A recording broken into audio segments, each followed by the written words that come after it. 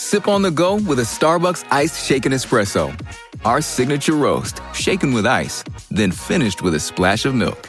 Customize it to match your style on the Starbucks app. Make today a good day. I'm in love with that song. I'm in love with that song. I love that song. I'm in love with that song. I love that song. I love that song. I'm in love with that song. I love that song. I'm in love with that song. Welcome to the I'm in love with that song podcast, flowing through the intertubes into your ears via the Pantheon Podcast Network. I'm your host, Brad Page, and each episode we take a song and explore it together to get a better understanding of what makes a song work. This is episode 101 of the podcast, and on the last episode 100, we took a look at the instrumentals that became hit songs. There was one song that I conspicuously left off of that episode because I wanted to dig into it in more detail. That song is Frankenstein by the Edgar Winter Group, one of the most unusual songs ever to hit number one on the charts. So let's put old Frankie back on the operating table and see what brought him to life.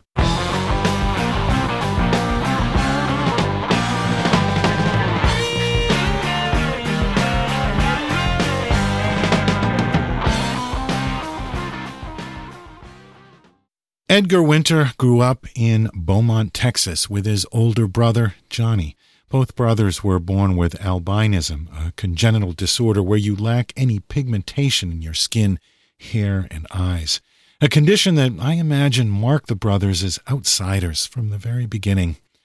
But their father was a musician, and both parents encouraged them to make music. Johnny poured all his energy into the guitar, becoming one of the greatest blues rock guitarists to come out of the 60s and 70s. He was a pioneer and a real rock and roll legend. But Edgar was a multi-instrumentalist, equally adept on keyboards, saxophone, and drums. In 1968, Johnny signed a deal with Columbia Records with an advance of $600,000. At the time, that was one of the largest in history. And Edgar was in Johnny's band. The song that would become Frankenstein, it didn't have a name yet, was a feature of their live shows. The band would hammer away at that killer riff, while Edgar would move from instrument to instrument. Edgar knew how to put on a show, and he was one of the first, maybe the first, to put a guitar strap on a keyboard and wear it around his neck, basically inventing the keytar. But don't hold that against him. In 1970, Edgar left Johnny's band to start his solo career. He released his first solo album, Entrance, in that same year, and then in 71, he formed a band called Edgar Winter's White Trash, featuring Rick Derringer on guitar. In 1972, he put together a new band, simply called the Edgar Winter Group, with Chuck Ruff on drums, Dan Hartman on bass and vocals. Hartman would later go on to have a successful solo career in the 80s, and a true guitar hero, Ronnie Montrose, on guitar. They released an album called They Only Come Out at Night in November 1972, almost 50 years ago. The album was produced by Rick Derringer, and it included the hit song Free Ride.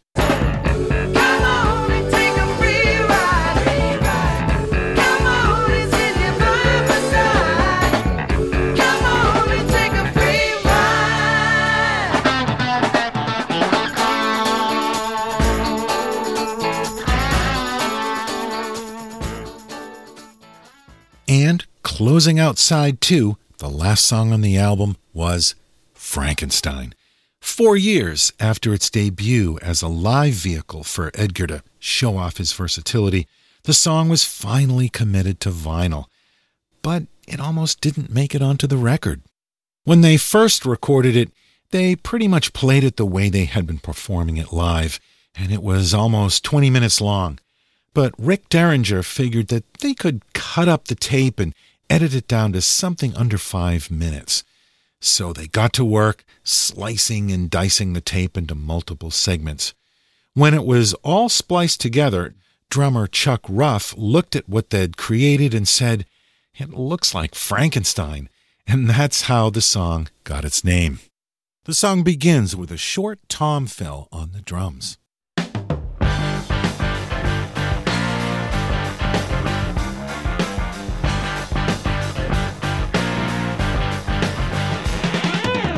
There you go. That is a monster riff, no pun intended. No wonder the name Frankenstein stuck. Let's break that down. There's a guitar and a synthesizer playing the riff together. It's part of why that riff sounds so massive. The synth is also playing some little fills between the riffs.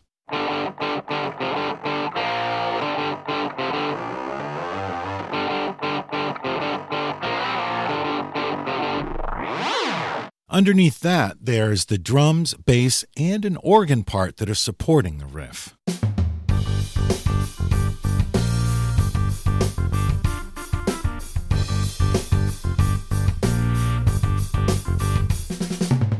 Let's hear that together again.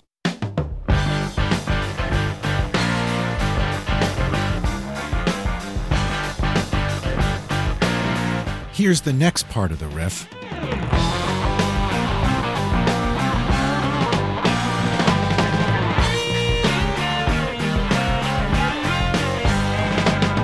All right, let's break that down a little bit. Here's the rhythm track.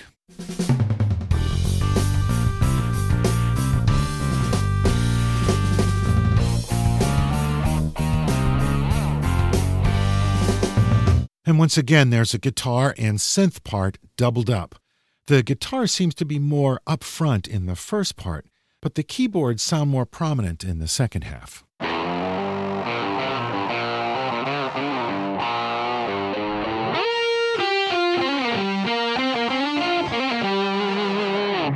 Okay, let's keep going.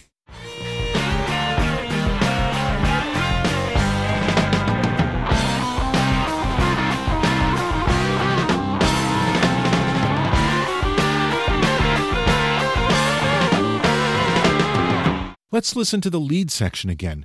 You'll notice with each advancement of the riffs, they take a step up the scale. That makes every section seem just a little more exciting. The energy keeps building.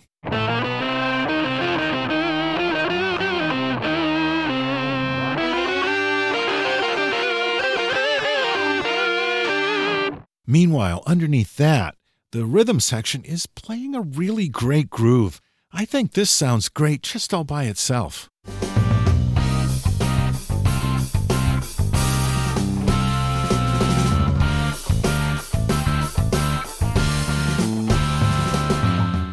And let's get back to the final full mix of the song.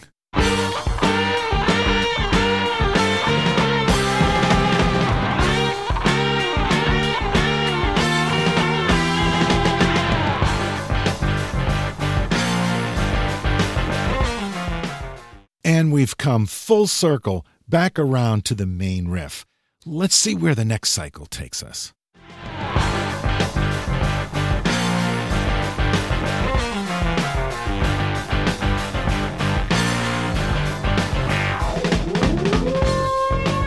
Edgar takes a solo on his ARP 2600 synthesizer.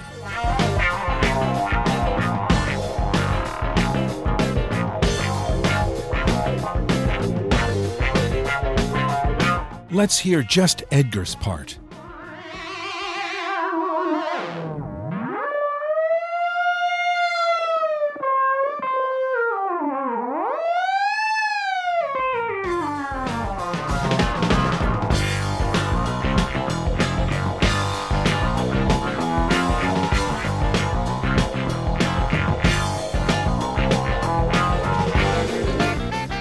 Now Edgar picks up the saxophone and starts doubling the guitar part.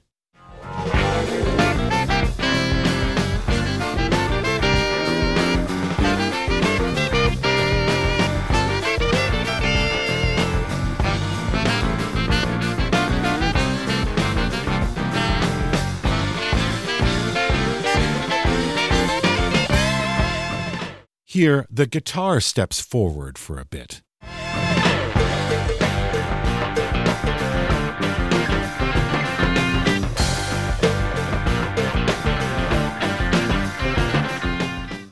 let's hear just that guitar part.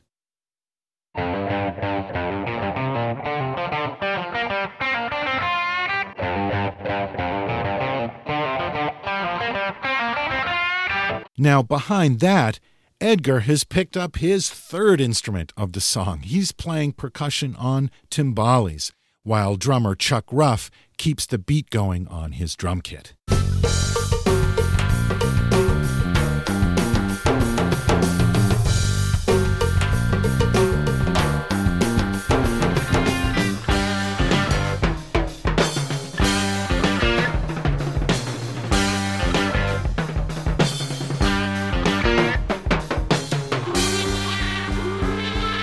Ronnie Montrose is using some wah-wah pedal on his guitar here.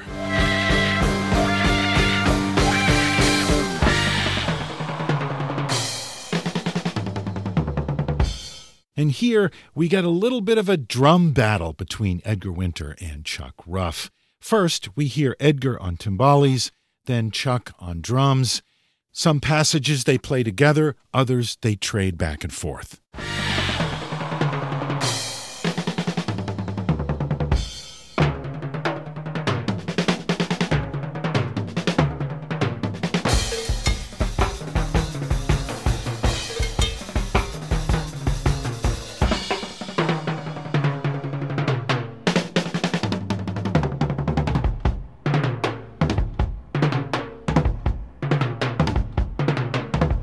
And at this point, Edgar switches back to the ARP 2600.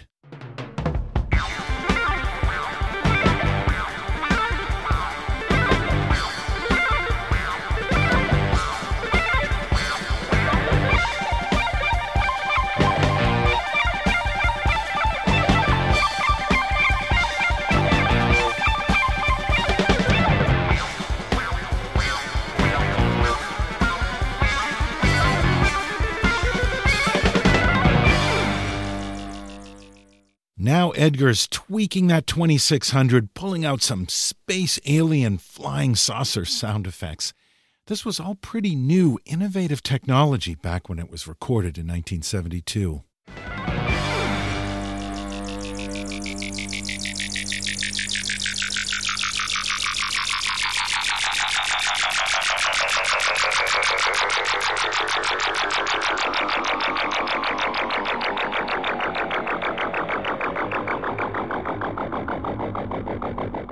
Chuck Ruff joins in on the drums.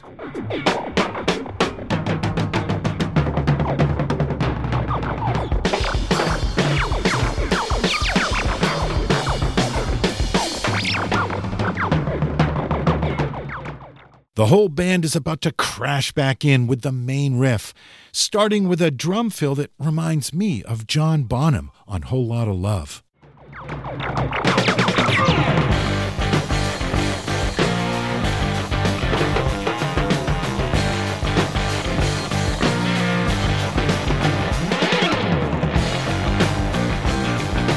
And here comes the big finale.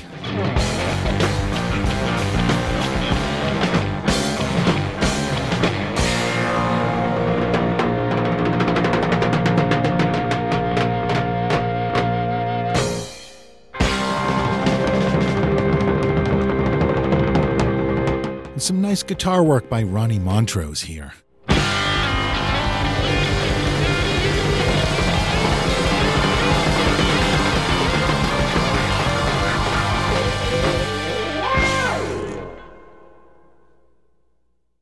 Frankenstein by the Edgar Winter Group. When they originally recorded it in the studio, it ran 15-20 minutes before all those edits. The final album version clocks in at 4 minutes and 44 seconds. They chopped that down even further to 3 minutes and 28 seconds and released it as a single in February 1973. It slowly climbed the charts, and probably to everybody's surprise, it reached number 1 on the Billboard Hot 100 for 1 week in May of 1973. That would be Edgar Winter's only top 10 hit. Edgar Winter is still alive today. He's 75 years old at the time I'm recording this. Drummer Chuck Ruff passed away in 2011. Bassist and vocalist Dan Hartman had a solo career and worked as a songwriter and producer. He co-wrote and produced Living in America for James Brown, and he had a big hit on his own with I Can Dream About You in 1984. He died from AIDS in 1994. Guitarist Ronnie Montrose left the Edgar Winter Group in 1973, started his own band, and became a real guitar hero. He had a long career full of ups and downs, but in March 2012, he took his own life. We should revisit Ronnie Montrose at some point on this podcast. Well, thanks for joining me for this episode. The show will be back in about 2 weeks with another new episode, and we'll see what musical journey awaits us then. You can keep in touch with us on Facebook or on Podchaser, where you can leave comments and reviews and feedback. All of our previous shows are available on our website, lovethatsongpodcast.com, as well as on Spotify, Pandora, Stitcher, Amazon Music, Google, Apple Podcasts, basically anywhere you can find a podcast. We're lurking out there somewhere. And if you're looking for more podcasts that give you a deep dive into the music you love, be sure to check out the other shows that are part of the Pantheon family of podcasts. That's it for this episode of I'm in Love with That Song. Remember to support the artists you love by buying their music. And thanks for listening to this episode on the Edgar Winter Group and Frankenstein.